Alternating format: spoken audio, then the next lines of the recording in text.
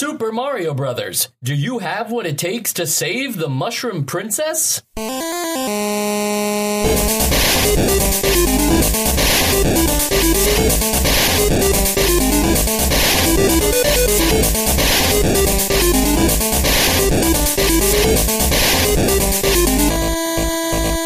welcome to Nostalgia, a chronological exploration of every NES game released in North America. I'm Mike. And I'm Joe. Hey, Joe, and just for anybody wondering, we'll have Sean and Sam on later, but I couldn't get them all at the same time, so I got Joe coming we're first. Busy people. Yeah, this is every time. Well, you were remote for a while. I was. I had a blanket for it to record. And now you're here, so I'm just happy to get you, and so that's why we're kind of doing these at different points. But that's not the point of today's episode. Today we're talking about Super Mario Brothers, which is kind of funny because for the Famicom, this is like a swan song before the Famicom Disk System comes, but on the NES, it's like treated as it's a launch game. It's treated as like a big deal for the console to show off its superior power. Right. I mean, it was the best thing out there at the time. Yeah, and so it's just funny how like one console is ending in Japan while the other one is just starting. But I think that also shows the difference between the NES and the Famicom. I think a lot of people think of them as the same exact architecture, and they really weren't. The Famicom Disk System offered a ton of improvements that the NES already had. We never really got an NES Disk System over here. Right. Well, if I'm being totally honest, I'm actually never been 100% clear on what the difference is between the two consoles, so it's interesting. Yeah, and so just a brief thing that I know we talked about maybe on the first episode is that when Nintendo was developing a console over here for North America, they went through a couple different things, and they were even going to work with Atari at one point to make the Nintendo AVS, which was, I guess, like the Advanced Video System or something like that, and Atari was going to work on it with them. That deal fell through, and probably for good reason. I don't think Atari would have been the best partner for Nintendo. But now we have the NES, we have the 17 launch games, and here we are with Super Mario Brothers, designed by Shigeru Miyamoto and Takahashi Tezuka. And I know Miyamoto, that's like a common name now, not only on this podcast, but in the world. Yeah, right. Everybody knows him. And I feel like Tezuka doesn't get really that great of a rap. Yeah, his name definitely doesn't have that recognition that Miyamoto does. But he's responsible for probably just as many things in Super Mario Brothers. And I think as we're about to kind of uncover here, he's really responsible for a lot of the major parts of this game that I think people associated with it being so good. So just to give a little backstory here, Tezuka talks about the initial concept in an interview with Iwata back in like 2004. And so he says, the initial concept behind Super Mario was that we wanted a dynamic, athletic kind of game that would be set on land, sea, and air, and that would feature a large character. Now, a large character? I know that these things... He gets large, I guess, when he gets a mushroom. I'm not sure if these are just like bad translations, like if they're just taking like the most generic word to ascribe these things. But I think it is kind of interesting to think about how the Japanese talk about these video games, because again, like, do you ever think of Mario as like, we want a dynamic, athletic kind of game, and the game should take place on land, sea, and air? Like, is that how you would describe it? I guess I can't deny that it does those things. I mean, athletic is kind of a weird word because we have sports games, but it makes sense. I mean, he's definitely an athletic plumber. Yeah, and I think like what's also interesting here is because they're talking about the land, sea, and air is that Super Mario Brothers kind of, and I'm not going to go out there and say they invented the platformer.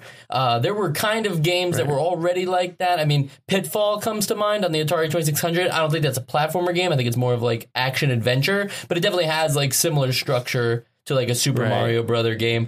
But Super Mario Brothers really like changes everything about the platformer genre and just about video games in general. Definitely. And the only thing that confuses me a little bit about that is the air aspect of it, because I don't know that Super Mario Bros., the original, didn't have a lot in the way of air. I could see them thinking about the air in just like, in terms of space, like just like the jumps jumping and the leaps where there's no ground beneath you, where you're kind of like thinking that of makes like sense. World 1-3. I know you're on like those mushroom platforms. I guess that's true. You are kind of in the sky there. I'm thinking more of like later Mario games where you can actually like fly, or you're in the clouds, or it's like more aesthetically air. Right, And who knows? I mean, I can only wonder how many things they wanted to do in this game that's already pushing the limitations of the Famicom, not necessarily the NES, but definitely pushing the limitations of the Famicom to its brink, and they probably wanted to do so much more that they couldn't really get around until Super Mario Brothers 2 or Super Mario Brothers 3. Right. So Super Mario Brothers started off, Tezuka mentions, as a large character. It was really just a 16 by 32 pixel square.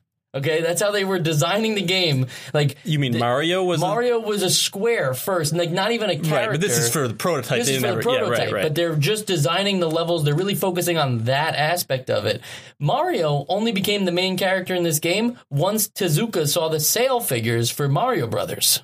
So this game never had to be a Mario game. It wasn't even supposed to be Mario the character at all. The character at all. This was not decided that it was going to be Super Mario Brothers. It was Mario Brothers that did it, not Donkey Kong. So that's the interesting point, and something that I thought about too is why would it be Mario Brothers? And here's what Tezuka has to say about it. This is another quote from Tezuka.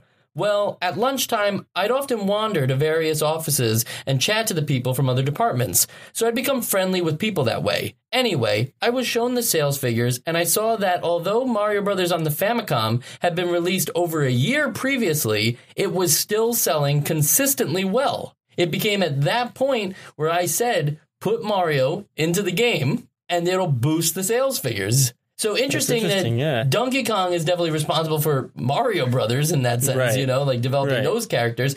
But it's another instance of an NES game that has Mario included in it only after the fact, not really designed with Mario in mind. Right, because I don't know if you had a similar experience, but growing up, after all of this, I always knew that Super Mario Brothers, Mario came from Donkey Kong, but it wasn't until I was a lot older that I had even heard of just the original Mario Brothers. Yeah, it seems, for me, the canon is also weird because I think we're not 80s kids. We don't have this arcade background. So Donkey Kong isn't even really that important to us. I would say Super Mario Brothers is like a lot more important. And Absolutely. So for me, I always thought Super Mario Brothers is like the beginning. I don't even think about Mario Brothers or Wrecking Crew or Donkey Kong Jr. Donkey Kong Jr. is where we get the Mario name. In Donkey Kong, he's just Jumpman. So there's all these important games that come before it. But I think everyone kind of sees Super Mario Brothers as this, because that's the first one where the gameplay feels like what we now know. What we now know as Mario, right? I think it would almost be interesting to see what a Mario Brothers sequel would be without Super in it. Just like a sewer-based Brooklyn game. That's kind of what we get in Super Mario Brothers 3. There's Mario Brothers levels built into it. Oh, yeah. That are in, I don't know if you call it an engine on an NES, but they use the, engine of the Super Mario Brothers 3. Yeah, game. They definitely already had the programming there anyway. Right. So, yeah, it's a good point to bring that up. So just one more thing that I think is kind of surprising about, besides the fact that Mario was added to the game late, is that the idea of Super Mario and calling it Super Mario Brothers only happened when the Super Mushroom was added to the game. Originally, you were just going to be the large character, and then they developed the Super Mushroom to kind of have like a life system within the life system. So it wasn't like an insta-death. Right. And then they said, if it's called the Super Mushroom, make it the Super Mario Brothers. And I think it's funny, even Brothers, getting added to this. It's like almost each part of this title has a story. Right. Super from the Super Mushroom, Mario because of the sales of Mario Brothers, and Brothers because they had the two-player mode. Luigi. Yeah. All right, and if this beginning of this episode wasn't filled with enough surprises, they did reveal, kind of around the time I think Super Mario Maker was coming out, they started talking about different control schemes that they had originally planned. And one of the original control schemes for Super Mario Brothers involves up being mapped to, jump being mapped to up instead of the A button, which I think is crazy and would have completely It's crazy now, but I understand why that was their thought process. Yeah, it would be terrible, yeah. Yeah, it would be terrible just from how much you're using your left and right already, and then to have to, fidget your thumb to push the up button. I think it would have been it would have been a more finite experience of the game, because you wouldn't be able to do all of the loose controlling of you're running on one thumb and you're pressing the buttons on the other. Right. But here's the real twist, is that A was mapped to attack. Attack. You would actually be, before they had ever discovered, jumping on the enemies would be a good idea, they were planning to have it, power-ups that you could use to attack. So if you had just your bare hands, you would attack with your fist. Oh, like you'd have to close combat. Yeah, like close combat those Goombas. You wouldn't be able to jump on them. You'd have to attack and punch them. And then if you got the rifle, it acted as like... See, this is crazy. I'm bringing it up so casually, but this was a plan before they ever thought So that'd just be like the fire flower, or... I guess it would I don't think it would act like an actual We're talking gun. Call of Duty here? Or? Yeah, all of a sudden you enter like a first-person mode. 8-bit mode. I think that's just crazy that they were thinking about causing an attack instead of that would be a totally different game. I mean, I would also think about how Mario would be different today. Like if he'd be gritty. They put attacks into the later games, like in Super Mario 64. There is a punch, but who uses that? Yeah, I didn't even know there was. I default to jumping on things because that's how I know Mario. And in Galaxy, there's like the spin where if you flick the Wiimote and the nunchuck, it's like a spin that he can do that'll instantly attack anyone. And that's like a little cheap. But again, like something that like anyone who's played Mario games doesn't resort to that really. You're always thinking first, like, I got to jump on this thing. Like, that's Mario's thing. But I think that what's important there is to think about how once they got rid of A to attack and made the game about jumping on the enemies, that's really showing how they started to focus so much on the jump. And I think that's what I want to talk about now is kind of like the movement and gameplay. Right. Well, the gameplay, the movement for me is like, it's pretty close to perfect for that time. Like, I mean, as far as like the weight that Mario has and the physics compared to other games of that time, like jumping and moving feels so much more realistic. I think as the only silly thing as that similar sounds. in our launch games is Ice Climber and Kung Fu. Right. And both we've talked about already. And Ice Climber, we definitely had some problems with the movement. Ice Climber's movement, especially the jump, is poor. Right. And I think with Kung Fu, while we like the ability to go forward and back and not have that kind of restriction, I think that had a huge problem with its jump as well, and also I think movement options. The jump for Kung Fu for that game is fine. It's okay in that game, but you could never program that jump into a Mario game and have it be fun because there's too much fast-paced, platforming that you have to do. That's Mario having. I don't remember when it was explained to me as weight. But when I heard that, I was like, that makes the most sense because you land on the ground. He kind of has a little momentum. And it makes it feel a little more real. I think it's all about the momentum. But I think another really cool part about the jump is that just depending on how long you've been running and how hard you hold your jump button, you can jump there's so many different options to jump. It's not like, there is a limit to how far you can jump, but in between the max that you can jump and the minimum amount you can jump, there are so many options. And I think that's where Mario really shines is that like with Ice Climber, once you hit the jump button, you're forced to go all the way up and wait to come back down. With Mario, you can just go as small as like 2 tiles over or as many as 8, I think. And that must have to do with just how long you're holding the button, right? Yeah, but also as well as how long you're holding the run. Because it's like an arc. So really, if you think about it, I mean, like, I know that the number of possible jumps is limited to a certain amount, but it's actually a ridiculously high number for an NES game. There's a lot of finesse involved in that those 2 buttons, that you're using to control it. And I mean, I know that we're really talking hard about this jump right now, but I mean, you would describe that as the game, no? Like, it's a jumping simulator. Right. I mean, there's a couple of, you got the fire flower and you got the, I guess, and the star, I guess. Yeah, the star is like something that's hard to find. It's like the 1-up mushroom. Right. You don't see those as often. They're prolific, but they're really not found that often. All right, so real fast, before we go any further, let's rewind time for a little bit because we know this isn't your first time playing the game like some of our other NES games. So tell me about your earliest Super Mario Brothers experience. So it's tough for me to actually pinpoint my earliest experience with this game because it's just that game that's always kind of been there in the in my subconscious, I guess. It's always I had an NES growing up. I've always had this game, and it was always overshadowed because I had Super Mario Brothers 3.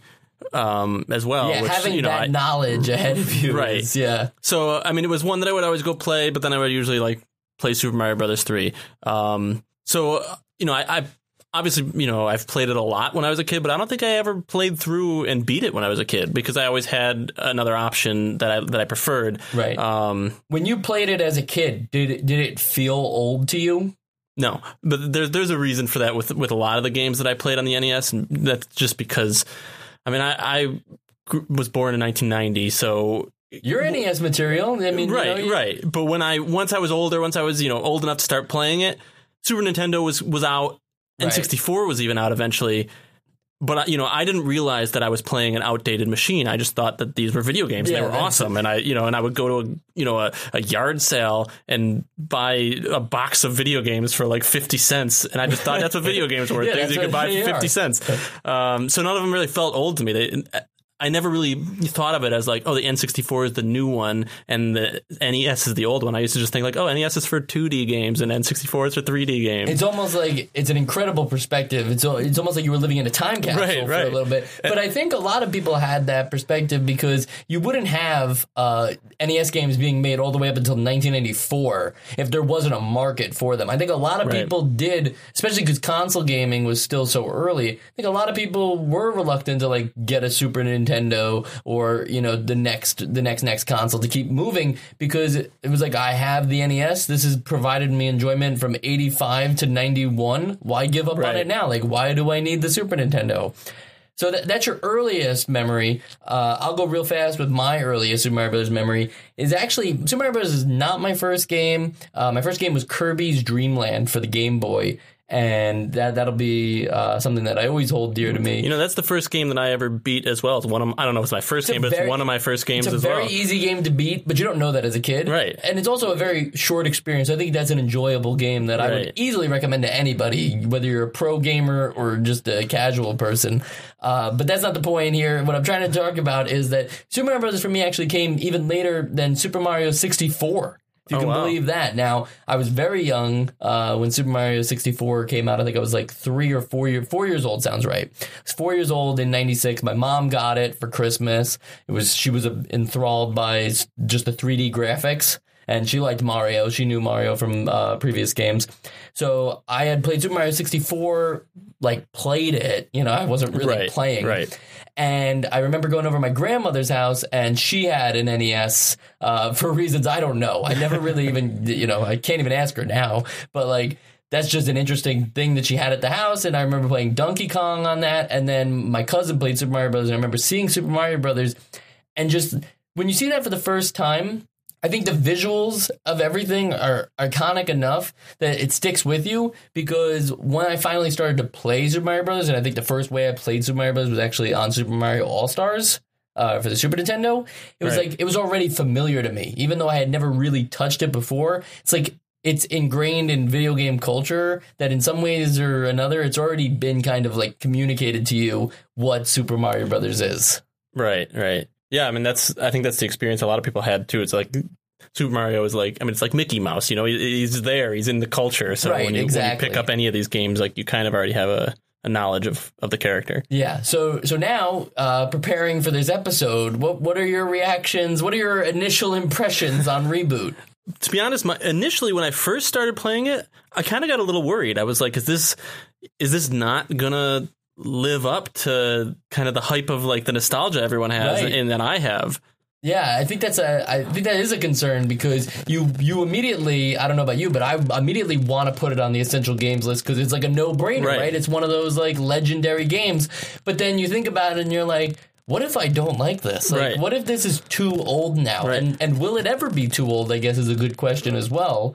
But I think as soon as I opened up the game and started playing it and going through the levels again, I think that immediately those things were kind of shaken off. Right. Yeah. So, I actually wondered if it was going to make the essential list. And even after I first started playing it, I think because growing up, I had been so used to Super Mario Brothers 3, the slight difference in the feel of it at first I kind of took as this does feel a little outdated. But kind of like you said, too, is as soon as I really started playing it and got into the flow of it, I think pretty early on, I kicked a turtle shell at one of the flying Koopas, and I was like, "Oh, this is fun! This is really fun!" Right. And there were a lot of things like that where it just getting into the flow of it and kind of, you get a fire flower and you're sniping Goombas think, as you go. And one of the biggest problems that people who have played this game in the past and revisit it, one of the biggest problems they probably have is the fact that they know it all, or at least they think they know it all. And there's kind of like this incentive to just rush through it, and you just hold down B the entire time, rush through the course. I don't think that that's the way Super Mario Brothers is intended to be played. Right. It's fun to explore the world. Right, right. And figure it out, too. Like, you're going to get so many easy deaths if you just rush through this thing and don't see that Koopa that was planted at that, at the start of that other segment.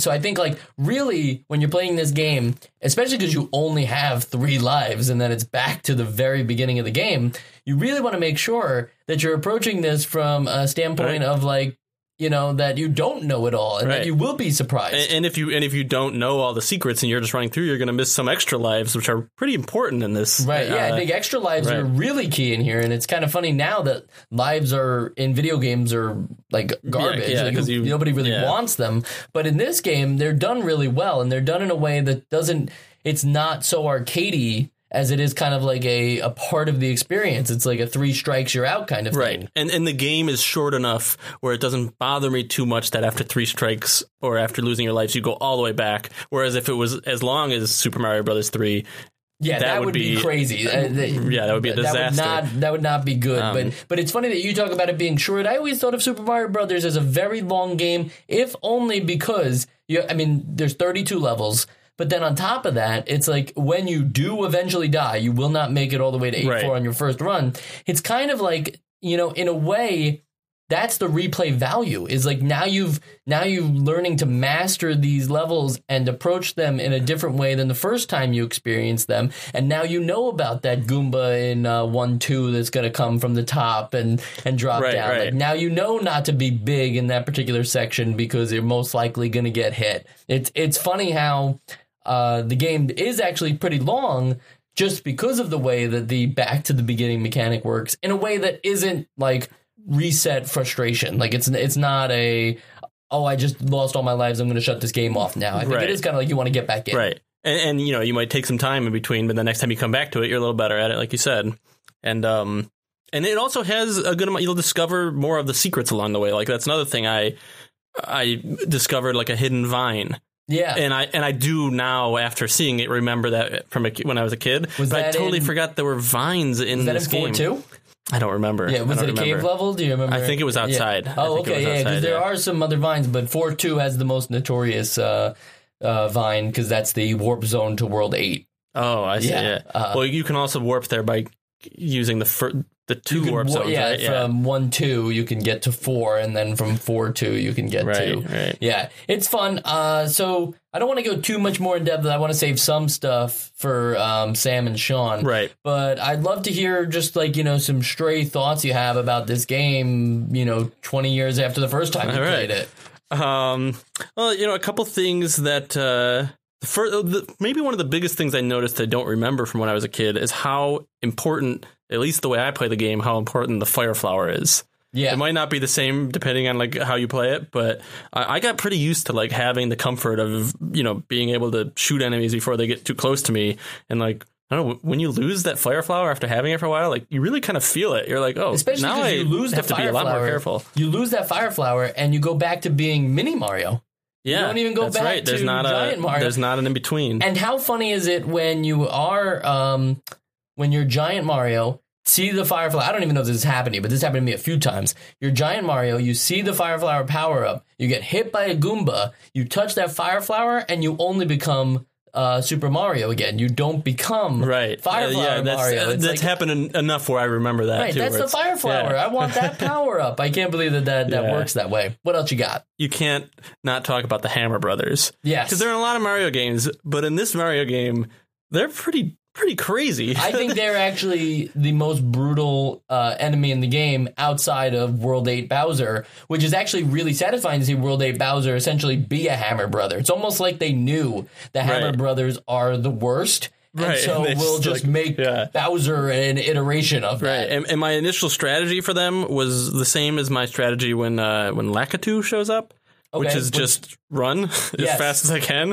In fact, if you're running in a Lakitu stage, you can just outrun him to the point where he'll never throw Spineys in front of you. But for the Hammer Bros, I did eventually have to start thinking, like, okay, like, I got to figure out where to go, like, which platform to go on, and, like, when to get over them, when to get around them, because, like, it's almost like a constant stream of hammers. Like, there's no gap in those. So. Yeah. The Hammer Brothers are definitely tough, and I think, like, as soon as you pass one of them, you know, like when you try to make a run for it on the platform they're not on, they like immediately drop down onto that platform, and it's like, come on, did they know that I was about to run through them? Right. And as little as I like remember about the specifics of this game from my childhood, I didn't forget about where those damn Hammer Brothers were. Like every time I came to a Hammer Brother, like I remembered them like a repressed memory. I think the only one where they're incredibly tricky is I think it's 8-3, the stage before you get to Bowser's Castle. And I just remember there being a lot of them, and some of them aren't even necessarily on platforms. They're also just on the normal ground floor level. And it's just like, you think you've gotten through them, and then there's another pair, and then there's a guy by himself, and then there's another pair. It might be in World 7 now that I think about it, like one of the World 7 levels, but it's one of those final stages where it's just like incredibly cruel, especially when you think about how many lives you have, and to work all the way up to that point. That's one of the more difficult parts of Super Mario Brothers, no doubt. Right. Difficulty-wise, though, I think the game scales pretty well. For the most part. I think, like, honestly, one of my only like real complaints, and maybe you know something about this that I don't, the puzzle mechanic of those last couple dungeons. Yes. Where there's a certain path you have to take. And as far as I can tell, and I've ever been able to tell, there's not really like an indicator. It's kind of like a guess and check. It's a guess and check, yep. Yeah, and I found myself thinking like, okay, what would like the programmers have put in here that they thought would be an unlikely path? And if that's I feel like that doesn't make for a good puzzle if you have to think about how they programmed the game. It doesn't make sense when compared to the rest of the game, and I get that they were trying to like make it a little harder in that way. Right. But you're right, there should have been some kind of indicator, because I think especially in 8-4, now I know that level by heart, kind of like which ones to take. But I think like entering that warp pipe to go to the C part of that level, like, I don't know how many of our listeners have gone to 8-4, but basically you have to get into this warp pipe, and then it takes you to the next part of Bowser's Castle, which happens to be underwater. I think that, like, to know that it's not necessarily like, you just have to try everything, and you have to try different routes too. And unfortunately, due to the time system, you don't, you most likely will time out on your first attempt trying to go through the entire course. Right. And because you're just guessing, once you solve it, you don't really feel like you solved a puzzle or you just tried enough times until it worked. Like, there's a book that I believe you can still buy. You can still buy this book. It's called How to Win at Super Mario Brothers. I'm not making that up. It was a huge, like, big seller at the time. And that told you the puzzle secrets, of course. And I feel like that's like, levels like 8-4 were probably the reason that book even sold as many copies as it did. It's just like people finally got fed up and said, I need to know where every one-up mushroom is. I need to know where every puzzle ends. I need to know where those warp zones are, because I'm not like the game, unlike Legend of Zelda, which will come in later and give you like very vague clues that by today's standards are near impossible to decipher. At least they gave clues. Right. The warp zone is never, like, a toad at the end of any of the worlds never says, like, your princess is in another castle. By the way, did you know about these warp zones? Or, or even just like, hey, in the next dungeon, I heard that you have to go in a warp pipe. Yeah, nothing like that. And so how does Toad know the princess is in another castle? I am worried about that. I think he might be involved. Yeah, no one ever questions Toad about that, actually. And just real fast, something I noticed since we're talking about the Toads, obviously we don't have Princess Peach yet, we have Princess Toadstool. But if you heard from the beginning, we read the beginning of the back of the boxes for these episodes, they referred to her as the Mushroom Princess on the back of the box. So it's like, is she the Mushroom Princess? Is she Princess Toadstool? In Japan, she's Princess Peach at this point. It's really confusing. Yeah, and then even in Mario's got a different girlfriend in what happened Donkey to Pauline? Kong. Yeah, Pauline was his New York chick, and Princess Peach is his. Princess Toadstool. Mushroom Princess is his main squeeze. All right, Joe. So let's just let's take this real fast. I'm gonna save my essential vote for later, but I'd love to hear your essential vote on this so we can get a definitive answer. All right. So, like I said, initially I was worried about it, but that worry kind of evaporated pretty quickly once I got into the game, the flow of the game, and like. As much as like I remember it not being my favorite game as a kid, that was because I always had other things to play that I preferred.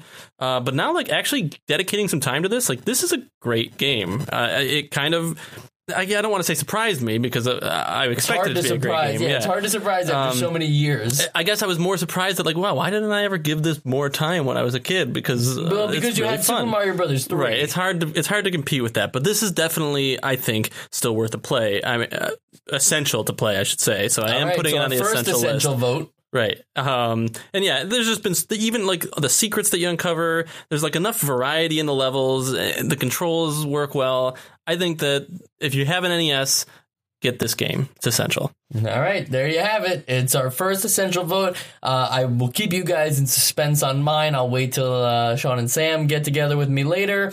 Joe, thanks so much for coming in to do this real fast. It's been fun. And guys, stick around. We're not playing any commercials because we don't do that on this podcast. We're just going to play a quick, I don't know, like we'll play the water level sounds or something real fast, and then I'll bring back in Sean and Sam. And yeah, Joe will be gone. I'll be back next week. Yeah, next week for, what is that, tennis? Yeah, tennis. Yeah, next week is tennis. It's a big game to follow up Super Mario Brothers. Well, you know, they're always compared to each other. All right, thanks, Joe.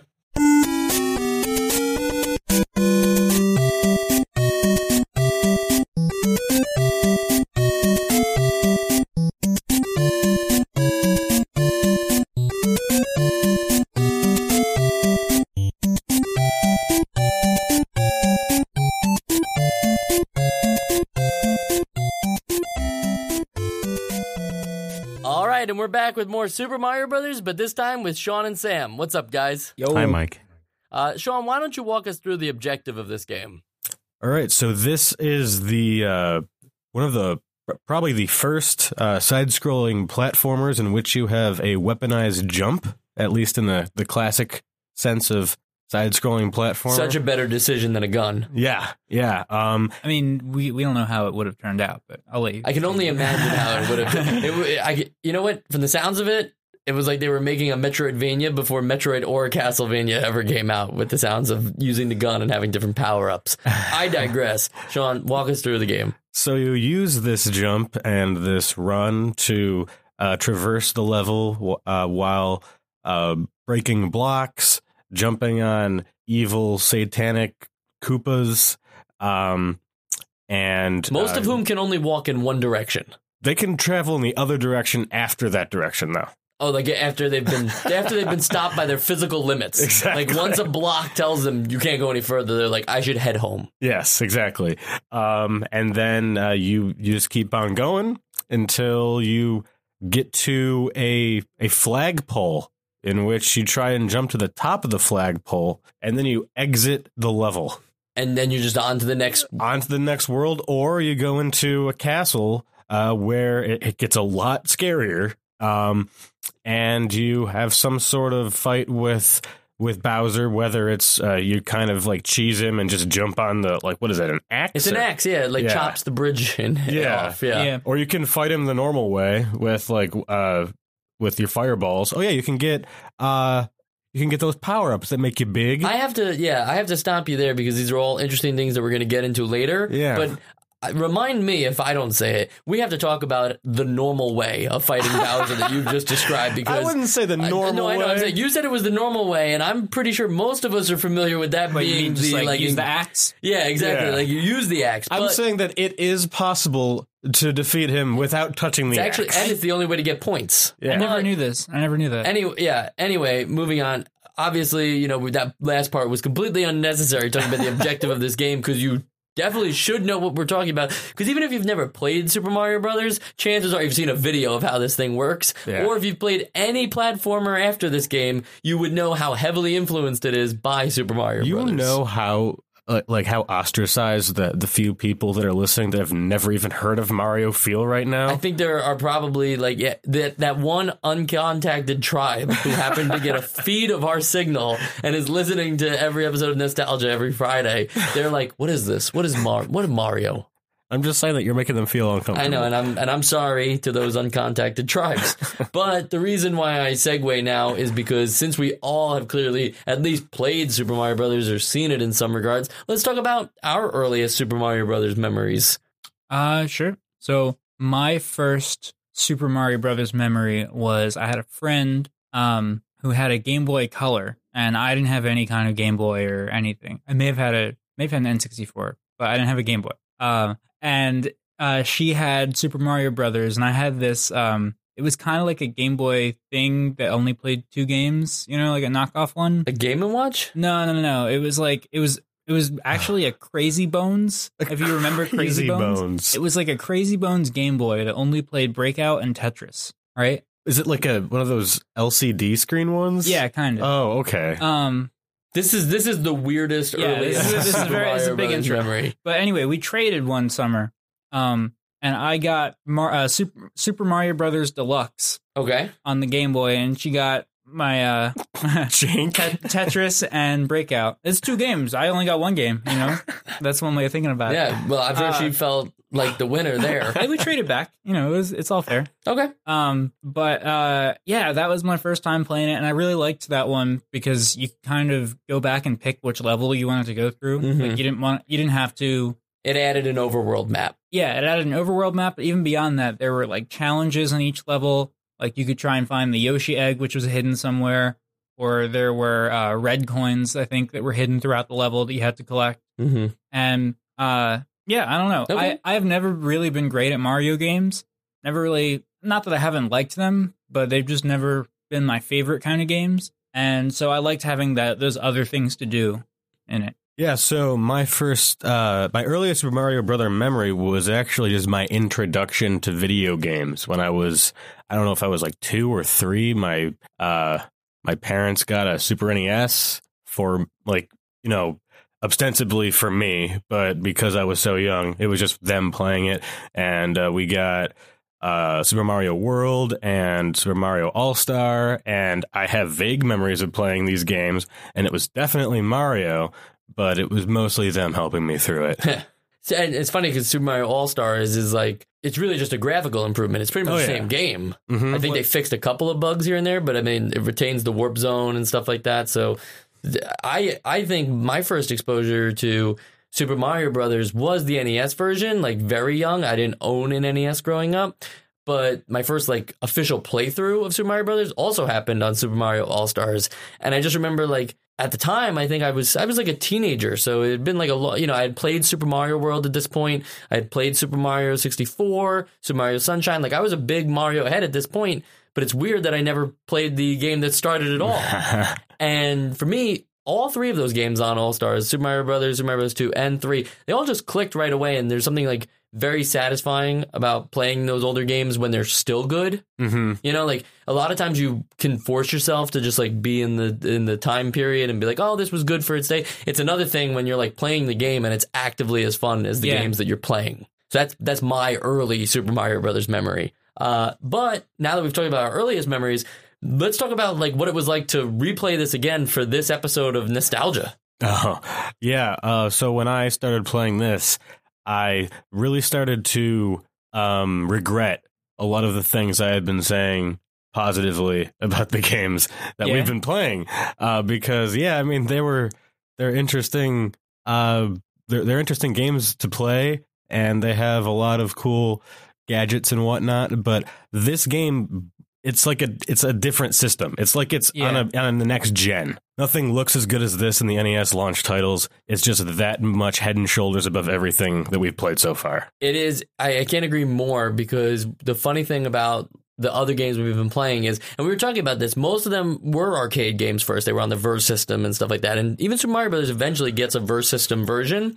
But what's funny here is this is the game that actually feels like a console game. This feels like an experience. There's a progression to the game. There's 32 levels. It's a game that, you know, kind of demands you to play it at home. You can't really go through this in an arcade experience. You know, you have to like sit down and spend a lot of time with this game, figuring out its quirks, getting better and better, and eventually, you know, trying to get to 8-4 in 3 lives. And it's like 32 meaningful levels instead of the 100 just sort of random permutations in some of the other games. Everything is super, super purposeful. You know, it was designed with intent, and you can tell that right away. Right. You know? We were talking about this, me and Sam, about how, like, for Kung Fu, the enemies are, you know, they're there in the game, and, you know, they each do something different, but they're not programmed to appear at certain points. They just show up as you're walking through the level. With Super Mario Brothers, as the levels are designed, it's like the Koopa Troopa is placed exactly in the spot that they wanted to show up, so that when you enter the screen, it falls into a position that, you know, will be like not like game breaking, but at the same time, but complements the design of the level. Like, I know we haven't really gotten into the music yet, but just immediately you can tell that this has, like, it's got character. It's weird. Yeah. You know, like, it's weird. You eat these giant mushrooms and you become giant. You know, eventually you get to Fire Flower and you're shooting. I feel like every game we've played so far has been weird, but this is this like ties up every little loose end. I feel like. And it's like, oh yeah, the mushrooms, you eat them and you get big. And these mushrooms, you stomp on them. And these mushrooms, they give you an extra life. But you got to find them first, you know? I think that's a good point about how, like, we talk about how weird this game is if you really think about it, but no one ever really thinks about it. You play the game and it's all video complimentary. Game canon. Right, but it's all complimentary to the gameplay. Yeah. Like, the mushroom makes you bigger. I don't care why. I'm glad that it does, because now I can do this, this, and this. And just like the jumping just feels good. Yeah, you know? I think the jumping in this game is like the physics alone. It's weird, but if you go to, like, I used to do this all the time as a kid. I'd go on the mushroomkingdom.net, I think it is, and they would have, like, they pretty much like ripped this game and broke it down into like its simplest parts, and you can actually see, like, they made a trajectory for every kind of jump that's possible for Mario, depending on how far he's been running, whether B was held down or not, whether you stopped in mid, you know, like if you start turning in the other direction. And it's like, it's almost limitless, you know, like there is a finite number, of course, because it's the NES and you can only program so much.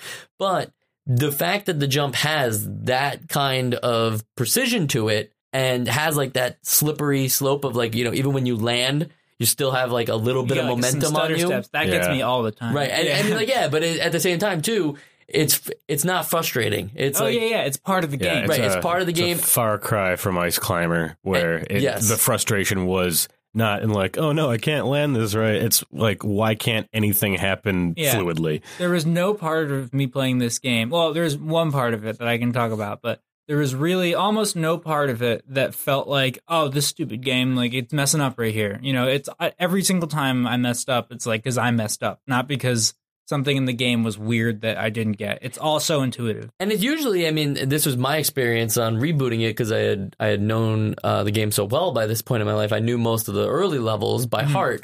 Is that usually what got me was going, like, really fast, like trying to rush myself through the levels. That's what would get me. And and it's because we're used to that. I feel like platformers now, even, I feel like you just go through faster. Even. I think you also there's less reward systems in Super Mario Brothers as there are in even later Mario games. It's very easy to get like a mushroom or another power up in like new Super Mario Brothers, but in the original Super Mario Brothers, you know, good luck. You might get like 1 or 2 mushrooms a stage, and like coins. Coins are important. Coins are really important. Because you only get 3 lives and then you start back at the beginning again. As soon as I realized how fast I was losing all my lives, because you only get 3, and once you like lose your 3, you're just done. That's it, folks. We're not talking about like, oh, start at the beginning of the world or the beginning of the level. That's it. It's game over. You go back to the beginning of the game. And yes, that seems like, you know, a Dark Souls level of difficulty in today's terms. But like, you know, in NES days, that's just normal. Well, I mean, that's just how it is. Let's go back to just a real quick sidebar. Like the lexicon of difficulty. Now it's all like, is it Dark Souls hard? It used to, the term used to just be Nintendo hard. Right. Yeah, that is true. And I think that this game kind of starts that off. Like, I think, you know, we talked about other games Like Kung Fu was very hard as you got like further through each floor and stuff like that. But I think that game got hard just because of like the way that it just kept throwing more and more at you. More and more at you. This game, if we're being real, like even when you get to like World 6 and stuff like that, it's not that the levels got like so much harder or that the enemy, like there's, the enemy variety is low.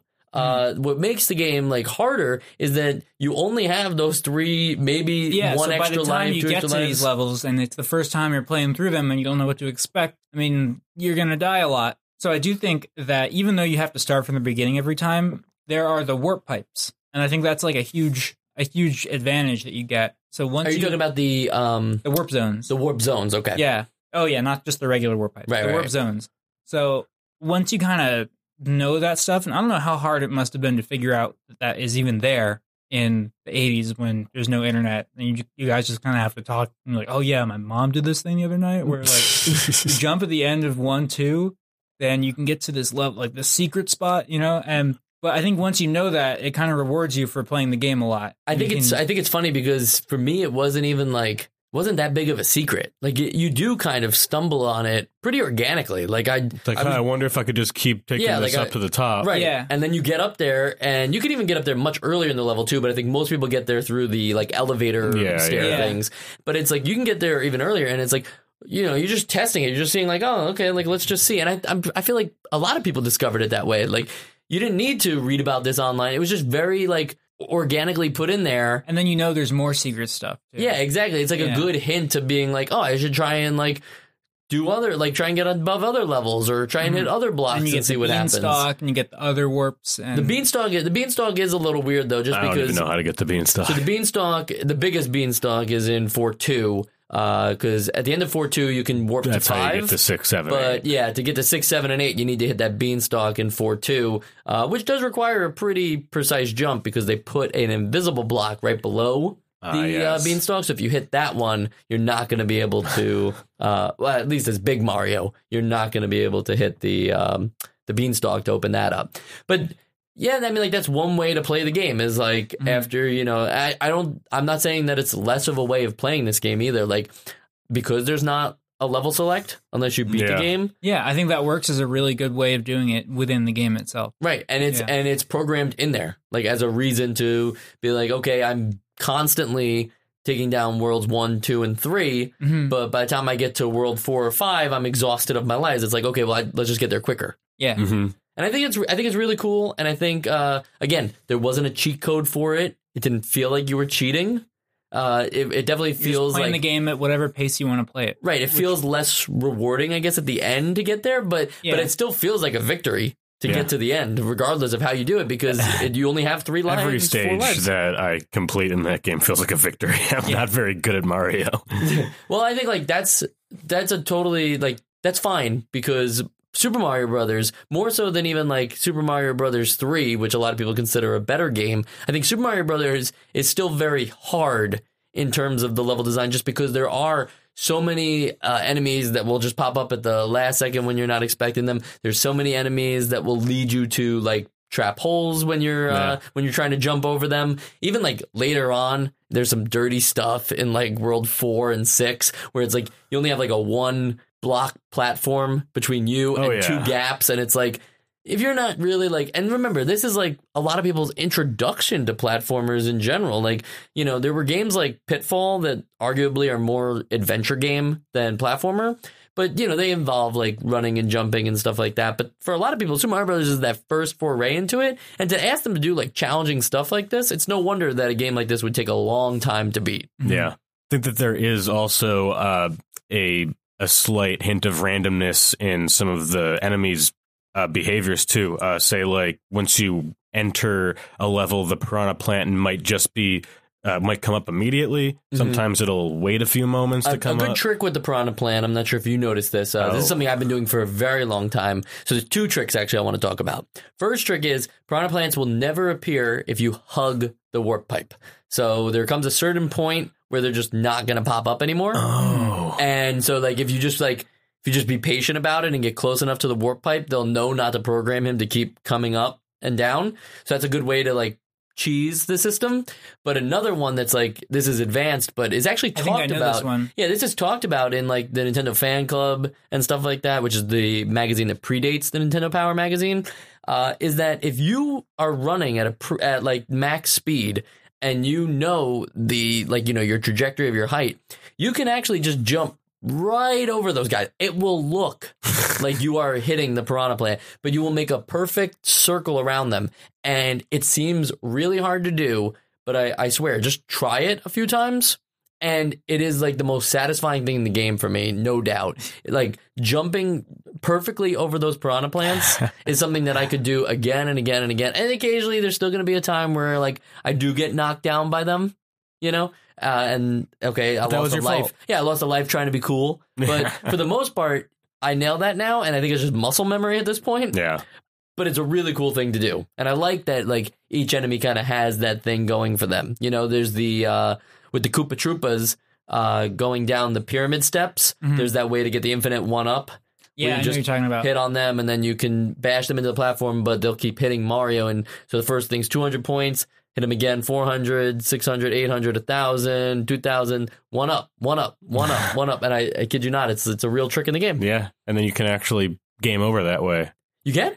I think if you keep doing it, like there's a bad the buffer integer overflow. like overflow. Yeah. It actually will, but it'll go on for a while before I think you it hits 99 and then 0. No, I think that it actually goes into weird symbols after that. Like, yeah, it starts generating like whatever character is in that. place in the character program. icons and stuff like that. Very weird stuff. Even just sprites, like you know, core like the spikes of the Spiny and stuff like that will show up. So it does take a while to get there, but that's kind of like that reminds me of, I don't know if anybody's else who listens to the podcast is familiar with this, but like glitching in Pokemon Red and Blue. Oh yeah, like and how like after a while if you like exceed an inventory just get thing with the random missing tiles. no trick, you would just get random tiles. You'd be like, oh no, how many of these do I have? Like, I don't know.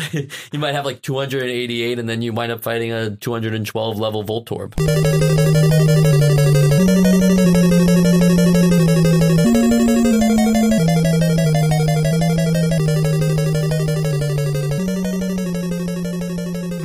It's like weird things just happen when we do that, and that's of course it's no different in Super Mario Brothers. Weird things start happening in that game, just like the Minus Zone. Yeah. I've never actually firsthand come into contact with it, but I've seen it. And I don't know what it is. Okay, so real quick, the Minus Zone, and so, again, not something I have pulled off either, but it's intriguing enough. The Minus Zone is basically in the underground level of like 2-1, 2-2, when you are. Well, I guess it's 2-2 or 1-2. I guess like any of the underworld levels could theoretically do it as long as they have a warp zone world behind them. Okay. So I think it would be 1-2 for sure. Would definitely have one. I actually don't think 2-2 is an underground level now that I think about it. Don't think so. But 1-2 is definitely an underground level. And what you do is you do a backwards jump right in between like the, you know, and it looks like a solid wall because you got the warp pipe there and then you got the bricks, but you'll actually glitch through the bricks walking backwards through them and you'll wind up in the warp pipe zone. The tricky thing is that the warp pipe zones haven't loaded correctly. So instead it just says, you know, like welcome to the warp zone -1, you know, like there's only one warp pipe there. It's not go to world 2, 3 or 4. It's just go to this one thing and it's world -1, which apparently is caused from, again, like an integer overflow. Yeah, which is also just kind of creepy if you think about it. It is really creepy. Here's where it gets even creepier, though. The level just goes on it's an underwater level, and it just goes on for like ever and ever, and you can't beat it, so you just time out until your death, and then you do that 2 more times, assuming you have 3 lives. So you just keep doing that until you die, and you go back to the title screen. The only other way out of it is to reset. That's crazy. So, yeah, really do not take Mario to the Minus Zone.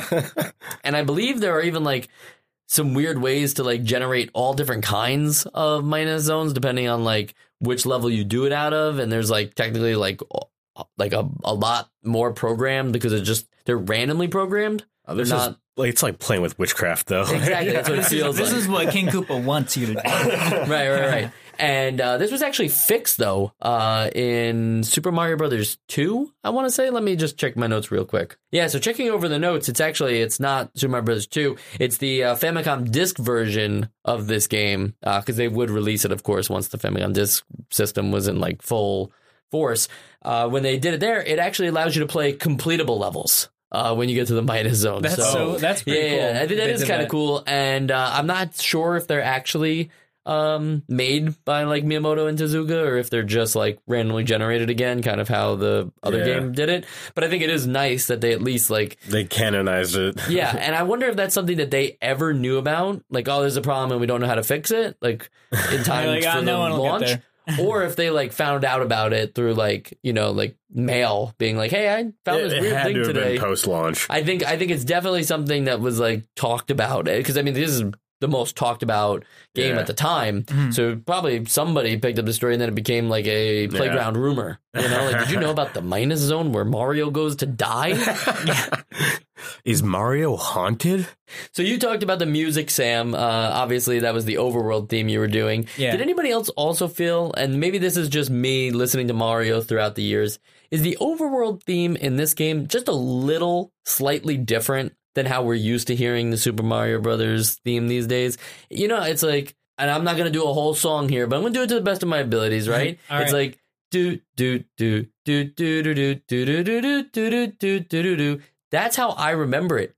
It doesn't really sound like that in the it's- game. I think it's got It's lower. It's lower, and I think it's got a couple more of those passing notes, or I don't know the correct Well- term for it. Well, here's the thing with it, because it has it harmonizes each one of those notes, and so that the main theme that we know is the do do do do do do. Each one of those has another note that's playing at the same time that is a harmony for it. That just like makes it sound just even weirder. But So are you saying that? But that's like as you're playing the game, like so if I hit like no, a block the first time you hear it, it's playing two notes. It's not just playing do do do. It's playing two notes at the same time. Okay, Yeah. but what is that second note? I guess is what I'm asking. Like, so you're saying it's playing two notes? It's like a bass note. It's Oh, like okay. a fifth or a third. I got you. whatever, Okay, know, I'm like- sorry. I thought you meant like Yeah. it was another game sound. But just by playing the game, you will affect the song just simply because any noise that you are generating, whether it's the jump noise Mhm. or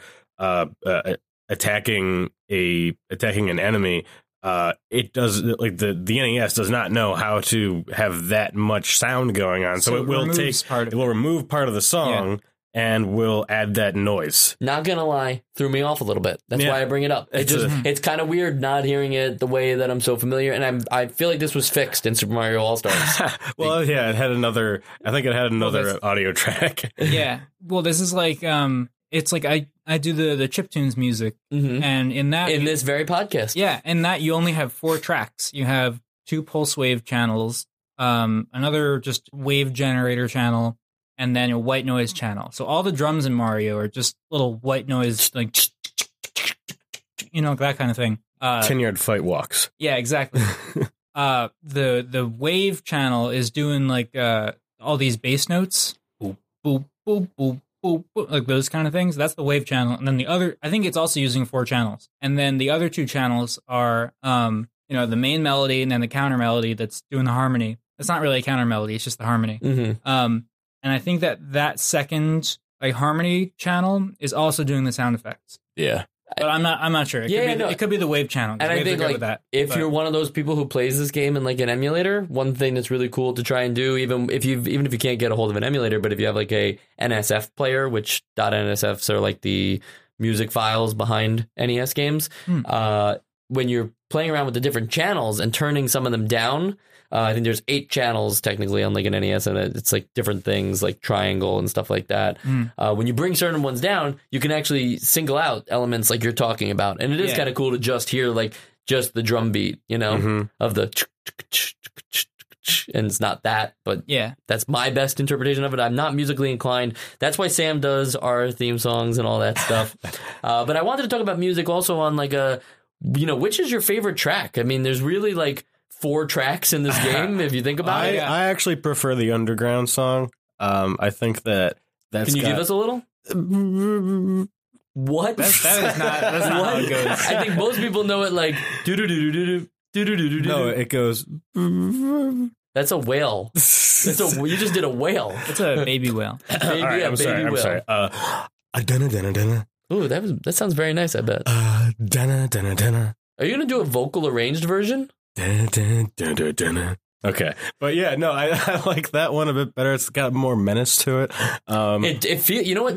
It feels underground. Yeah, Yeah. it definitely does. It feels underground. Like there's like a hard way to explain it. There's each got to be one, like some it's 30-year-old perfect. bias here. It's perfect atmosphere for it, you know, like for each one of them. Yeah. Like one of my favorite ones is the underwater theme. And it's just like this. We got to hear it now, it's Sam. like, Sam, give us. Right? You Yeah, know, it's kind of and like if you guys are definitely. I'm not saying Yeah. you're wrong, but you're It's warping like- how I hear these songs. Okay, I'm used to like.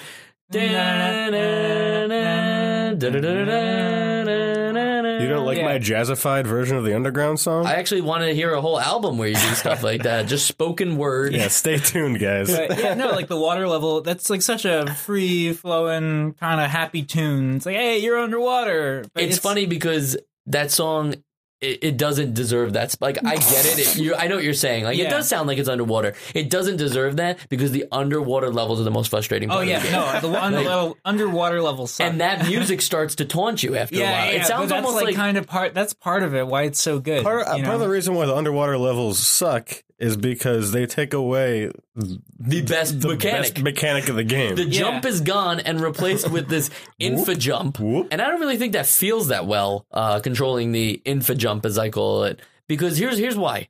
Sometimes you hit that button and you can go pretty far up. Other times he does like this half step. Yeah, And and it just keeps falling. this would be fine, you know, if you were trying to simulate like the roughness of the ocean or something.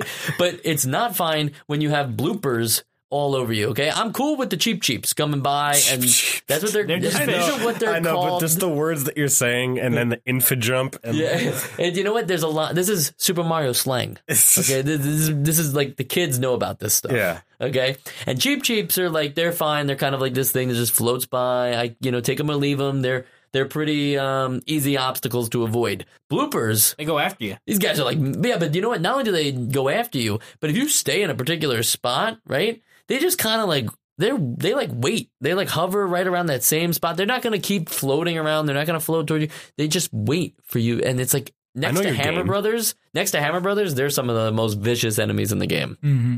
Really not a fan of bloopers. Really not a fan of the infa jump and water levels in general. Just like this starts that notion that water levels are garbage.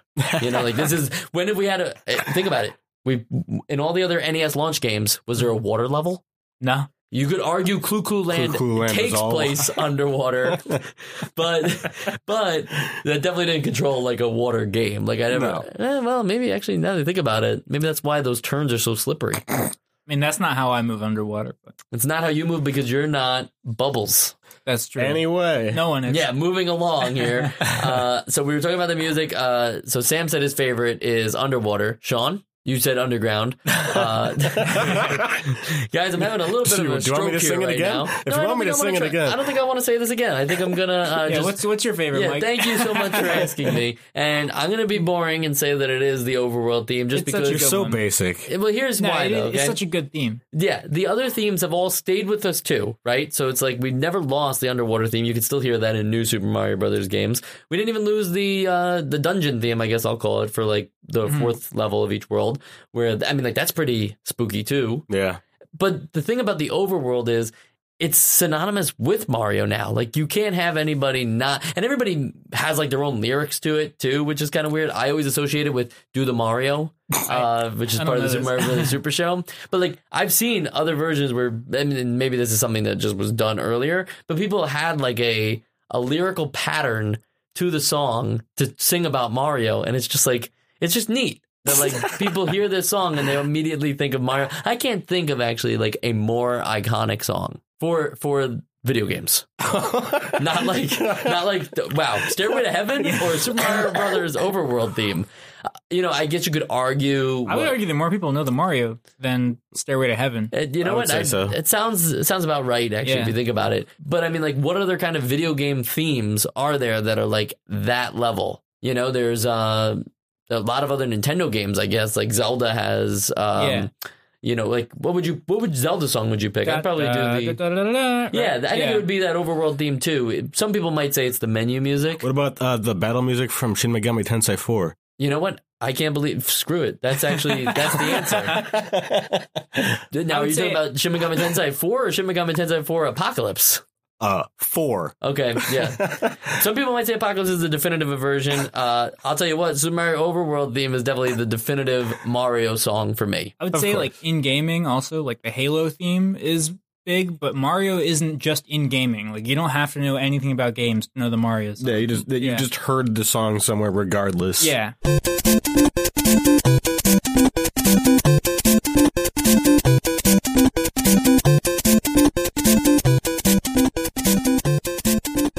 It's funny that this game turns Mario into a mascot for Nintendo, but at this point, Mario's like, he might even be more notable if you think about it than Mickey Mouse. And here's why I'm going to say that. Because they don't use Mickey Mouse that often. Like, he's the face of Disney if you think about it. But when was the last time there was, like, a Mickey movie or something like that? You know, like Mickey is now, I think, like, Mickey isn't as welcomed as Mario is. If you really, I mean, like, I don't want to get into a whole debate here, but am I wrong to think that, like, if a Mickey Mouse movie comes out tomorrow, it's not necessarily going to be a great movie? If a Mario Brothers game comes out tomorrow, it's probably going to be a pretty good game. Well, here's my... Okay, go ahead. Okay, here's my thing with that. Mickey Mouse is weird, but pretends he's not weird, right?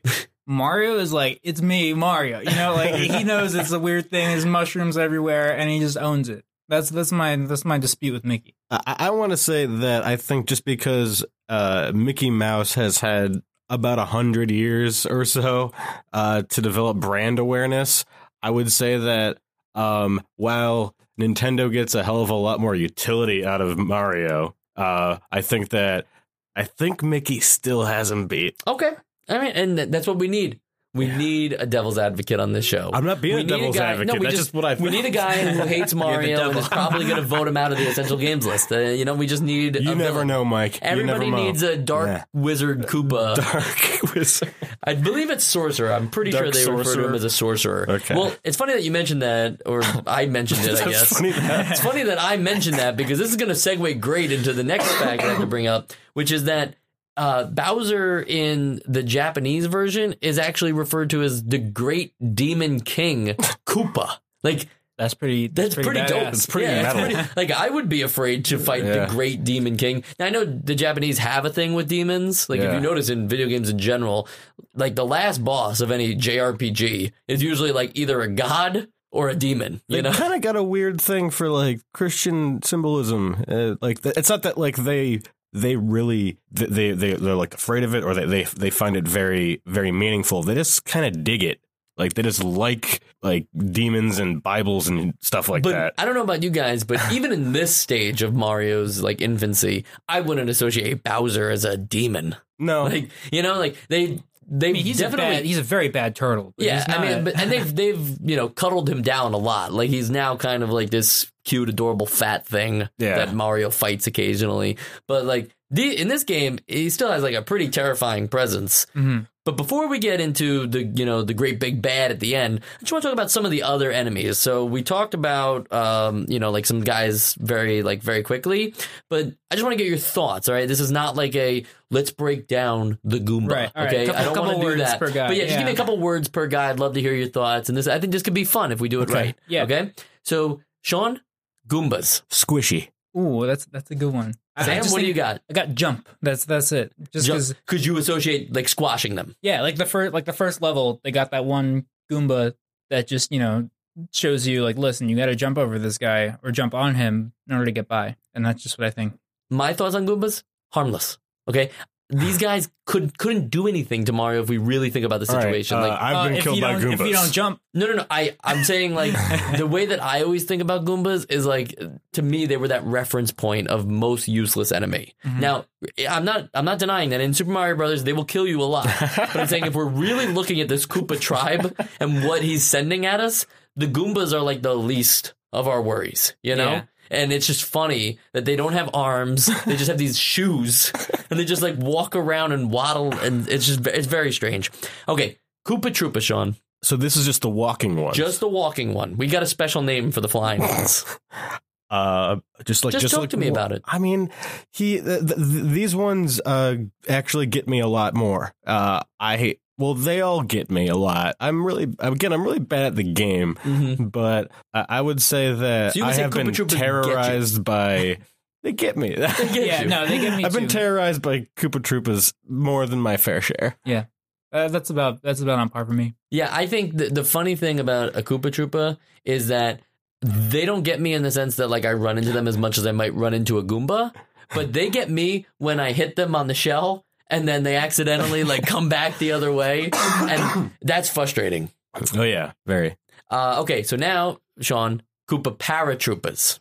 We don't talk about those. I feel like I like those in that you can use them for platforming, and sometimes you have to. And I think that's like a cool way of taking out enemies. I like that. I like that you mentioned that because you can use them for platforming, and they usually get you up to like a higher platform if you time the jump right. Mm-hmm. But you're also like, you're not punished. There's no like, hit this Koopa Troopa or you're falling into the pit. Well, in some later levels, aren't they? I meant like if you don't hit it at exactly the right time, like even if you move forward, you'll still be able to land on something. Yeah. Obviously, like directly below the Koopa Troopa, Koopa Paratroopa would be a pit. Right. But nothing like yonder. Over yonder. So that's nice. It's not like so punishing, but it rewards the player if they can time it right. For me, real quick. Yeah.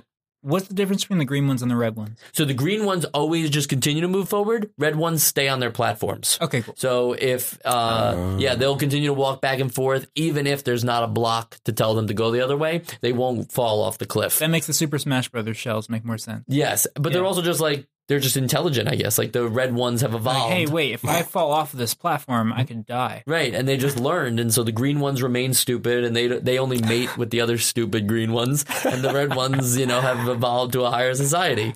For me, like Koopa Paratroopas, real fast, Koopa Paratroopas, I can't time them correctly.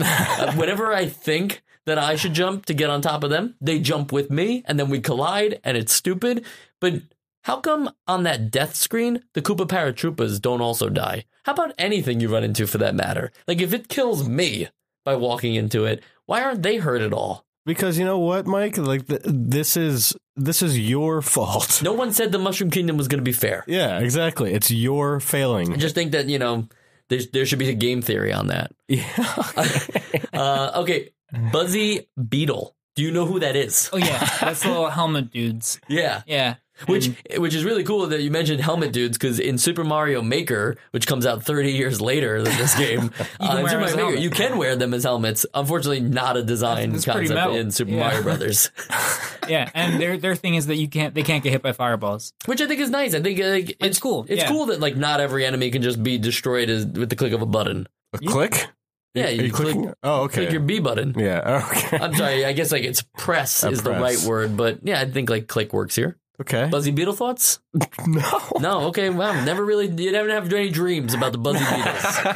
All right. So then let's move on to these guys are really tough. I'm talking about probably the hardest enemies in the game, the Hammer Brothers. I hate them. They suck. I never know if I'm supposed to take my time with them or just like rush in or. See, when I rush in, they throw their hammer at me. But when I take my time with them, I noticed that when I rush in, they jump down to the platform I'm on. Yeah. See, when I start rushing in on them, that's when they go down to the next platform. Yeah, I feel like if I can get there before they do that, if they're on top of one of the platforms, then I can get underneath them and kind of boop them from below. But there's sometimes where they're on the slopes, in the beginning of like 5-1 or 5-2 or something like that. Oh, yeah, they're on the pyramid. There's one on the top of the pyramid. That one gets me because I don't know what I'm supposed to do. I'm not afraid to admit that, like, every single time I see these guys, my instinct is not to bop them, which is what I refer to as jumping on top of people. You call that a bop? Yeah. Instead of like, as opposed to a get, which is when they get you. Yeah. So this is a bop, and I don't want to do that to Hammer Brothers because you never know when they're just going to throw in that late hammer. Yeah. So what I do is I just avoid them at all costs. I mean, that's the best way. And yeah, I think that like, in the end, the Hammer Brothers probably do continue to march forward and destroy the rest of the Mushroom Kingdom. But I saved the princess, so it's I'm okay. Problem now. Yeah. That's a whole nother problem. Toadstool could take care of that. Yeah, it was never about the other people. So this guy makes his appearance for the first time in World 4-1, and I only know that because how many of us continue to skip to the Warp Zone to World 4, and then they're greeted by this guy. Of course, I'm talking about Lakitu. Mm-hmm. Any thoughts? Lakitu, he's the cloud guy? I feel like Lakitu levels aren't as bad. I don't think they're as bad if you can solve the problem right away. Yeah. There's two ways to solve the problem, in my opinion. One is to continue moving. This guy will never be able to throw a Spiny directly in front of you as long as you keep moving. He'll just kind of, like carelessly throw them by and you'll be like, this will stop him if he comes back here. Or the preferred method, of course, is to bop him.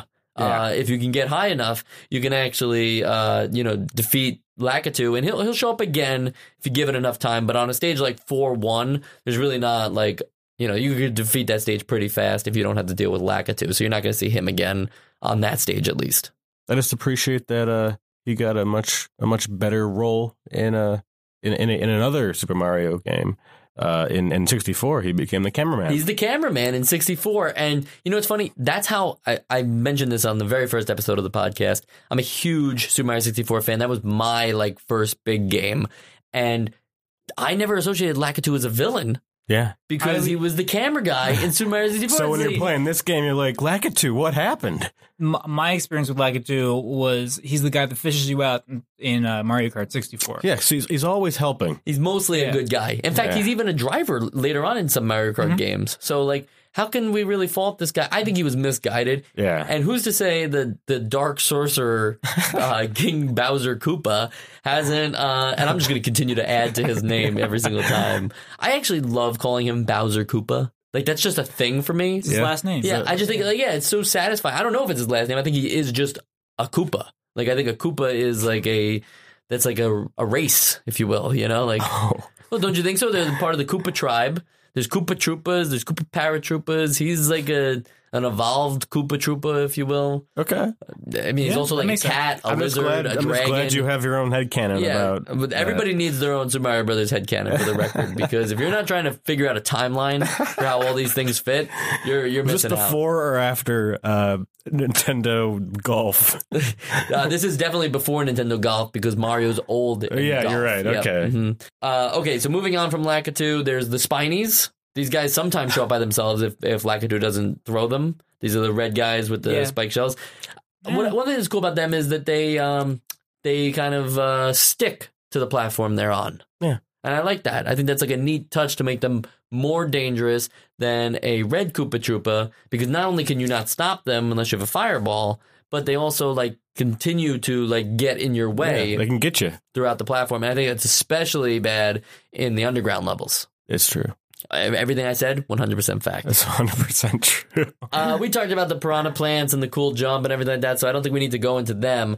But let's move on to the Bullet Bills. Bullet Bill. Official translation is killer. These things are called Kira in Japan, and I think that's kind of crazy because, I don't know, these things are in your way, but I never Bullets are bad. Yeah, I never really, are they... Big bullets are even worse. Who is the real enemy? Is it the Bullet Bills themselves or the cannons that shoot them? I'm pretty sure it's Bullet Bill. He seems very malicious. You think that's one entity that shares all of those enemies, or are they all just Bullet Bills? I think that since his name is Bullet Bill, I think they're all clones. Yeah, I think it's some dark magic stuff going on. Just animate all these bullets to make them sorcerer. So Bowser kind of brought them to life. Yeah. Make them evil. Make bullets I totally evil. buy that. I mean, he's turning toads into blocks. Yeah, you manufacture them and then you bring them to life. Okay. Yeah. Sean, quick tangent here. You're a Buffalo Bills fan. Anybody ever get the nickname Bullet Bill? No, absolutely not. Don't know what would make you think that, Mike. All right. Well, I just think that's a cool, athletic nickname. I would want to be called Bullet Bill if my name was Bill. But that's besides the point. We talked about bloopers. This is a weird one. Podoboos. Yeah, I don't know what that is, Mike. Thank you for just acknowledging that you didn't know what it was and pretending oh yeah, those things are a pain in the neck. These are the fireballs. I don't know. Are they sentient? Why do they get a name? Yeah. But they're in the manual with that name. Mm-hmm.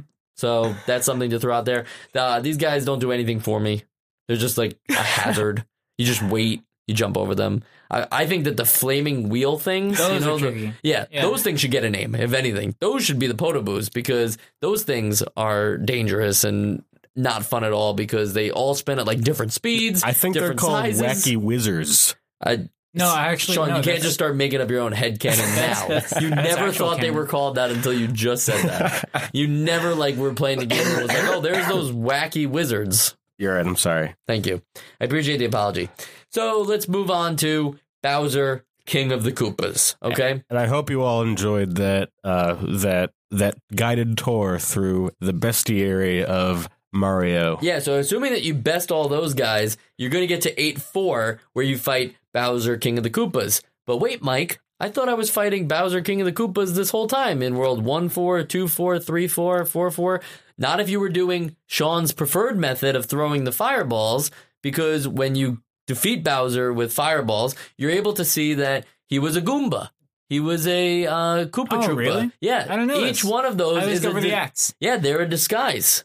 But I never have the fireballs at the end because I don't get that. That's I'm so not that good. Yeah, you don't get far enough to have the Yeah. fireballs by that stage, which isn't surprising, because if you look at the placement of mushrooms in the dungeon levels, like what are we calling those? The dungeon or castle levels? I guess they're I called say castle. Yeah, castle levels. If you get to them, the mushrooms are placed in places that are designed to like kill you. Yeah, Yeah. they're just taunting you. It's almost like I want to get that mushroom, but I also know that I'm probably gonna die trying to get it. So what's the point? Like, like those mushrooms. It's like, yeah, I'm probably gonna die if I get in this thing. So I don't understand the point. It's like, I just get to my death faster. I guess I know I'm gonna get killed later on in this level, but. That is kind of cool. It's like a neat little thing that's like, it's not repetitive that you keep fighting the same Bowser, because you're not fighting the same Bowser. Those are each one of his, members of his Koopa tribe taking on the disguise of Bowser. And then finally in 8-4, you get the real Bowser. And boy, is he tough. Okay. Because you got the King of the Koopas with hammers. So it's like a hammer brother that blows flames, has a small little window, and not to mention that annoying stair that moves back and forth, which does not help in this case because it's designed to like block you out of jumping over him. So guys, am I wrong in saying that the only real way to get over this guy is to go under him when he jumps? Yes. I think that's like, if you're going to make this thing, and I'll tell you right now, 9 times out of 10, you're going to die to World 8-4 Bowser. But if you're going to make it over him, go underneath, because that is definitely the way. And I also like, in terms of how he throws the hammers, he throws them all kind of at once. If you just stay back a little, watch him throw the hammers, get up close, and then hope he jumps instead of throws the hammers again, you're in for a pretty good time. Yeah, if you've learned one thing listening to this podcast for the past however many weeks, it's that strategy. Yeah, that's like the only good strategy. That's the only good sound of advice we've given on this podcast is how to defeat Bowser, which is actually pretty important. Yeah. Not that anybody, and I'm just going to throw this out there, no one should be ashamed if you can't beat this game. I feel like people think they have to beat this game to call themselves a gamer. Yeah. And it's like, no, I think I beat this game twice in my life. And I think both times I probably used some version of the different warp zones. I don't think I've ever beaten this game by playing 32 levels in a row with only 3 lives. Is it cool if you do beat it all in one shot with just 3 lives? That's really cool. In fact, I'd go as far as saying that that's metal. That's so metal. That's so metal of you to get through the whole game like that. And that's probably the way a lot of people who are like real NES players who played this console like day in and day out throughout the console's lifespan, that's probably how they beat this game like multiple times.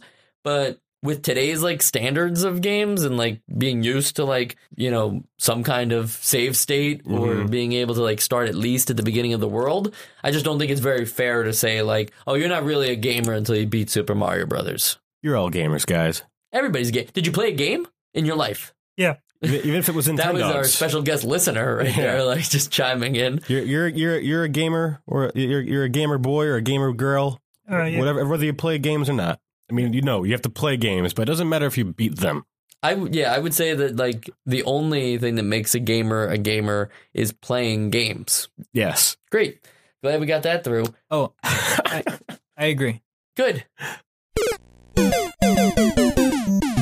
So we're all here. We all have agreed now on the official Encarta Encyclopedia definition of what a gamer is. So let's talk very quickly about the power-ups, okay? Kind of the same way we talked about the enemies. Mushroom. Makes you big. Makes you big. Makes you big. Fire flower. Makes you big, makes changes you fiery. changes your clothes, Makes you spicy. and makes you shoot fire from your hands. Apparently also the only normal way to defeat Bowser, according to Sean, is with the fire flower. Starman. Makes you invincible. That's also very spicy. It makes you glow. And a new song. A great song. Great song. It goes a little bit Not long enough, because if it was any longer, it'd be too easy. Yeah. It would also like grate on you. Like it's a very annoying song. Also, why do they call him Starman instead of Star? He's got eyes. I know, but like, what is it really? Is that like a toad that was turned into a star? Everything else is Starman. I would love the lore on the Starman. And then, of course, 1-up mushroom, which obviously gives you an extra life. But can we just talk about, one, how iconic this power-up is over the other ones for some reason? I mean, like, if you think about it, the 1-up is like a huge, like, you see that in gaming, like, as a gaming icon, and now it's gone. Like, in Super Mario Odyssey, it's not even a thing anymore. You don't need lives. It's kind of weird to see something that's been so important in, and we were talking about how important it is in this game. Like, 1-up mushrooms are rare. They're usually not just, like, given to the player. Like, they're not just like, oh, just follow it along. It's like, follow it along, jump over these obstacles, make sure it stays on the screen the whole time, and then if you're lucky, it'll drop down in front of you instead of going in the gap. Yeah. So I think that's really cool, and I think it's like a reason to enforce the idea of like your lives matter. Yeah. You know, they're not just like, hey, 3 strikes and you're out. It's like 3 strikes or you might not want to play this game again for a whole nother day. It's true. Coins, I feel like those are really important. We talked about how they're important. Yeah. If 99 of them get you 100 get you the extra life. So definitely like collect the coins. I think a lot of people just like skim over them to collect the coins. Yeah, it's just like it's a rewarding part of the game, and it's like nice that they included something as like important as this life system to reinforce so many of the mechanics of the game. Because otherwise, these coins are just like really random. Because like no one's playing for score here. Yeah, right. Like, did you once look at your score where you're like, oh, no. 20,000 points? Like, who cares? Who cares? It's just a story game. We've touched upon that. Yeah, it's a story game. It's a story game. I play this game for story. I want to know. Who's that princess? Where's she at? Why's she in another castle? And okay, so let's just talk really quickly about World 1-1 here, guys. Okay. Yeah? It's a good one. Yeah, I like it. And here's why I want to talk about it, okay? It's we're not gonna do any like, you know, game maker's toolkit here or something. Like it's been done to death how well designed this game is. But I just want to ask from like a personal perspective on World 1-1, as a tutorial level, did you ever die on this level? Like, yeah. The first screen I've died before. You've died on the first Goomba that comes through. I mean, it's hard to do. It is hard to do, but all you have to do is just not be paying attention at all and try and rush headlong, and you will accidentally run into it. Yeah. I feel like I've done that too. Sorry. I feel like I've done that too. Yeah, and I think like one thing that's really cool about World 1-1 that's kind of been done to death now in Super Mario Brothers games and just like games in general is the idea that there is no like, hey, this mushroom does that, or hey, stomp on this Goomba. You just learn as you go. And I feel like no game after Super Mario Brothers got this like idea in their heads until like Mega Man X, which did it like perfectly. Like, if anything explains how to play the game better than Super Mario Brothers does, it's Mega Man X, because that game also does the same thing where it says, we're not going to tell you how to do any of these mechanics, but you need to figure out each one to get through the stage. And I think like Mario Brothers does that really well, because if you think about it, that first mushroom, it's really like unavoidable if you just test it out. Like if you have no curiosity and you're like, I don't care what those blocks do, I'm just going to keep walking through the stage, you'll never meet it. But if you do hit the question mark block and get the mushroom to come out, the course is designed in a way that it's going to bump that mushroom back right into you, and you're going to be forced to figure out like, oh, mushrooms make me big. Yeah. I do have another example of just the extent of my incompetence at Mario. Can't wait. So you hit the square with the mushroom, and then you hit the square next to it, which will push the mushroom backwards. Send it backwards, and then you can't get it. You can't retrieve it. I've definitely done that before. But do you think that Tezuka and Miyamoto would have ever, you know, been like, oh, I bet someone will approach this stage backwards from the very beginning? Like, you know, it's probably like something that they never encountered in playtesting, because you probably shouldn't be facing that direction. No, I was facing the correct direction. It's enforced that like you can't go backwards. Yeah. You know, we talked about if there's one thing that Kung Fu managed to do cool was that you could go back and forth through the level, even though there's no reason to go backwards. At least in Mario Brothers, you want to go backwards, but you're kind of punished for not like seizing the moment. Carpe diem. Right. It's like, oh, I would have loved to have gotten those extra coins, but now I'm blocked out of that part of the game. And I think that that's actually a feature, not a limitation. Yeah, I believe so. But in Super Mario All-Stars, I think they fixed that. I don't know for certain. I'm not sure. In Deluxe, you can't go back. In Deluxe, you can't go back? You can't. That's important to know. You can look up and down, though.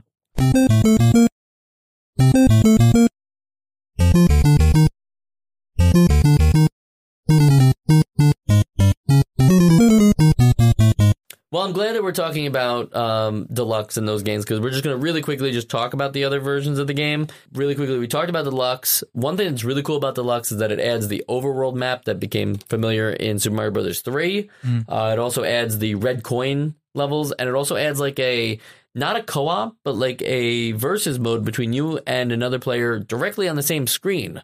With the link cable, you kind of like play this game where you like open and close doors to get further into the level. So it's like... Well, you're playing Gyromite? No, but like it's like Gyromite, where if you're both professors and you're each trying to shut each other out of the other doors. Right. So if Mario stomps on the Switch, all of his doors are open, and Luigi can't get to his doors until he stomps on a switch to close out Mario and get to his doors. So it is kind of like a race to the finish in a fun, neat way that, I think would have been welcomed on the NES version, but was probably impossible. Yeah. Due to how much was already being done in this game. Mm-hmm.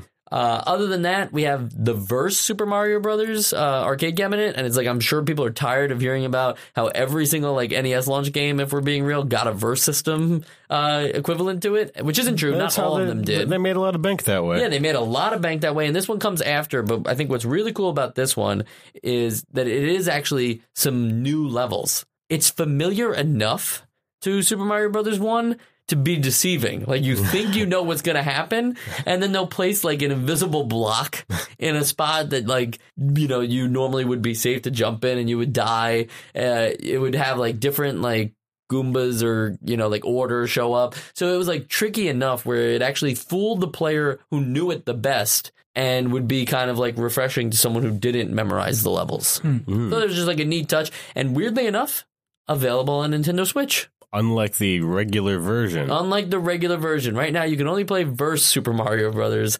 on Nintendo Switch. You can't play regular Super Mario Brothers. And I think it's like $8 and comes with like a lot of like weird things. So I think it's worth checking out if you're interested in like a whole new way to play the original Super Mario Brothers, because it is a, mostly redesigned take on that game. Yeah. And we talked about Super Mario All-Stars, which is just a really cool graphical change to it. I think maybe some minor things were changed in terms of like how Mario controls, but I would definitely recommend like trying both versions. I don't think Super Mario Brothers gets stale at any point unless you continue to play until you beat. That's why I say like it's not bad if you don't beat this game. Yeah. Like this is a game that's meant to just be like enjoy it and I'll try again another day. Mm-hmm. So those are the versions of those games. I think I've covered about everything I want to cover. Do you guys have any stray thoughts? I mean, we've littered this podcast with our stray thoughts. I think we're going to get a fine for this one. Yeah, this might break FCC regulate. No, no, we have gushed about this game and riffed on this game for the past hour or so. I don't think it's too much of a stretch to say that at the time of release, this was probably the best video game ever made. I would have to agree. Mm-hmm. Just even like definitely looking at like the NES games that we've talked about, this is hands down the best NES game. So if we're thinking about the scope of like everything that was out at that time, what does this compete up against? Pac-Man, E.T., Pac-Man, Pong, Space Invaders, and those games. Hey, very addictive, very fun. Not just Mario. Not in the same ballpark. Yeah. They're just there's still every game before Super Mario Brothers feels like it's being held back by arcade limitations, and this feels like the first console experience. We finally figured out what a game that you play on your couch is supposed to feel like with and Mario will continue to find this too. We'll find this in Super Mario World for the Super Nintendo as a launch game. We'll find this in Super Mario 64, which like redefined how you do 3D. Yeah. We'll see this in Super Mario Galaxy, which kind of like redefined the way that like we play platformers. Mm-hmm. It's very interesting how Nintendo continues to take the same character and not force them to be Super Mario, but force them to fit these new game mechanics. It's always about the mechanic first, and I think that's what makes Super Mario Brothers stand out, is that the jump was designed correctly, the levels were designed in a specific way to reward or hurt the player depending on how they go about it, and that's what makes Super Mario Brothers really satisfying. Yeah. I think, with that in mind, we should probably talk about our essential games list. All right, guys. Do we need to talk? Do we need to talk about this? Do I have to put a gun to anybody's head? I think we're on the same page. Okay, so let's just go around. It sucks, right? Sam? I mean, yeah, of course. It's Mario. It's Mario. Yeah. Sean? This game is the NES, and it defined a generation of video games. So, yes, it's on the essential games list. And the only other thing I want to add here, because I think like Sam said it so simply with it's Mario. I think like everybody gets what you mean when you say something like that. And that's what's really cool about Super Mario Brothers. And Sean is 100% right about this defining a generation, because every game that kind of comes after this, even if it's not a platformer, even games like The Legend of Zelda will take some cues from Super Mario Brothers if we really think about it. And it's just interesting to see how Nintendo takes Super Mario Brothers and continues to run with it. This isn't like every idea and then it's exhausted. This is just the starting point. But I don't want to look at Super Mario Brothers just through this historical lens. And I don't really think we've been doing that throughout this episode. We're giving it high praise even knowing what else is out there. And that's why Super Mario Brothers is essential today. Not because it was such a good game when it came out, but because it's still that same game. Yeah, Super Mario Brothers 3 exists, but that doesn't mean that you don't play Super Mario Brothers. That's like telling me that... Just watch Godfather Part 2. Right, because Godfather Part 2 is better than Part 1. It's like, you don't stop playing something else just because something is better. This game is still worth playing. It has to be on your essential list. Even if you play this game and you say, platformers aren't for me, I challenge you to deny that this game still doesn't pack a punch. Pack a punch.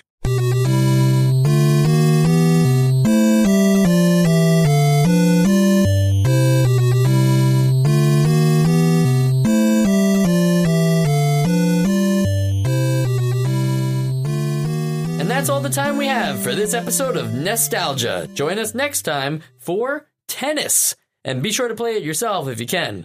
I know that game is probably not going to be Super Mario Brothers level, but hey, tennis on the NES. Sean digs sports games. I wonder what his opinion is going to be like. I wonder. And Sam, you are known to speak some French. Da.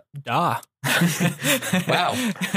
I thought you were going to try and work in like a love there because of 30 Love or something like that. 30 Love. I have no idea where you're going with that, to be honest. All right, that's fine. I think I really threw a curveball. Usually these things are just like me reading them, but I wanted you guys to know that like this isn't some pre-recorded message. We're real people. We really care that you guys are listening, and that's why I'm saying thanks for listening. And be sure to go to nostalgiacast.com. That's NESTALGIA cast.com. There, you'll find links to the show and show notes, which we peppered in a lot for Super Mario Brothers episode.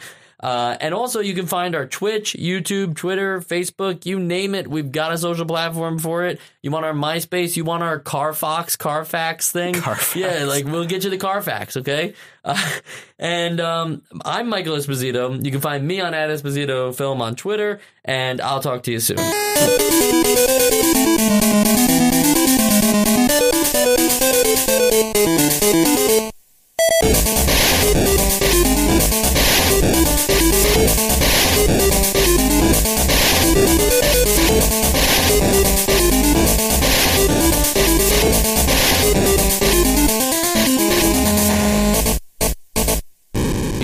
There's one thing we didn't talk about. What's that? There's the whole question: is it Mario or Mario? Oh, and I have an answer. And I have an answer. It's Mario. It is Mario. No, it's not. All right. Good night. Wait, here's Good how night, you really have, Mario. Here's how you really have the out. Who are you? Everyone, just listen to me. I'm the audience, and this is what I want. Everyone sing the end of the Mario overworld together. Okay. And we're available for birthday parties, so I can show up like Mario. Sean, you could be Luigi, and Sam. Now that you're familiar with the Super Mario Brothers movie, you can show up as Raptor Yoshi. Ooh, like with the chain and everything. Really though, this is now it for this very long episode of Nostalgia Cast. So one more time, guys, let's sign off. Do do do do do do do do do do.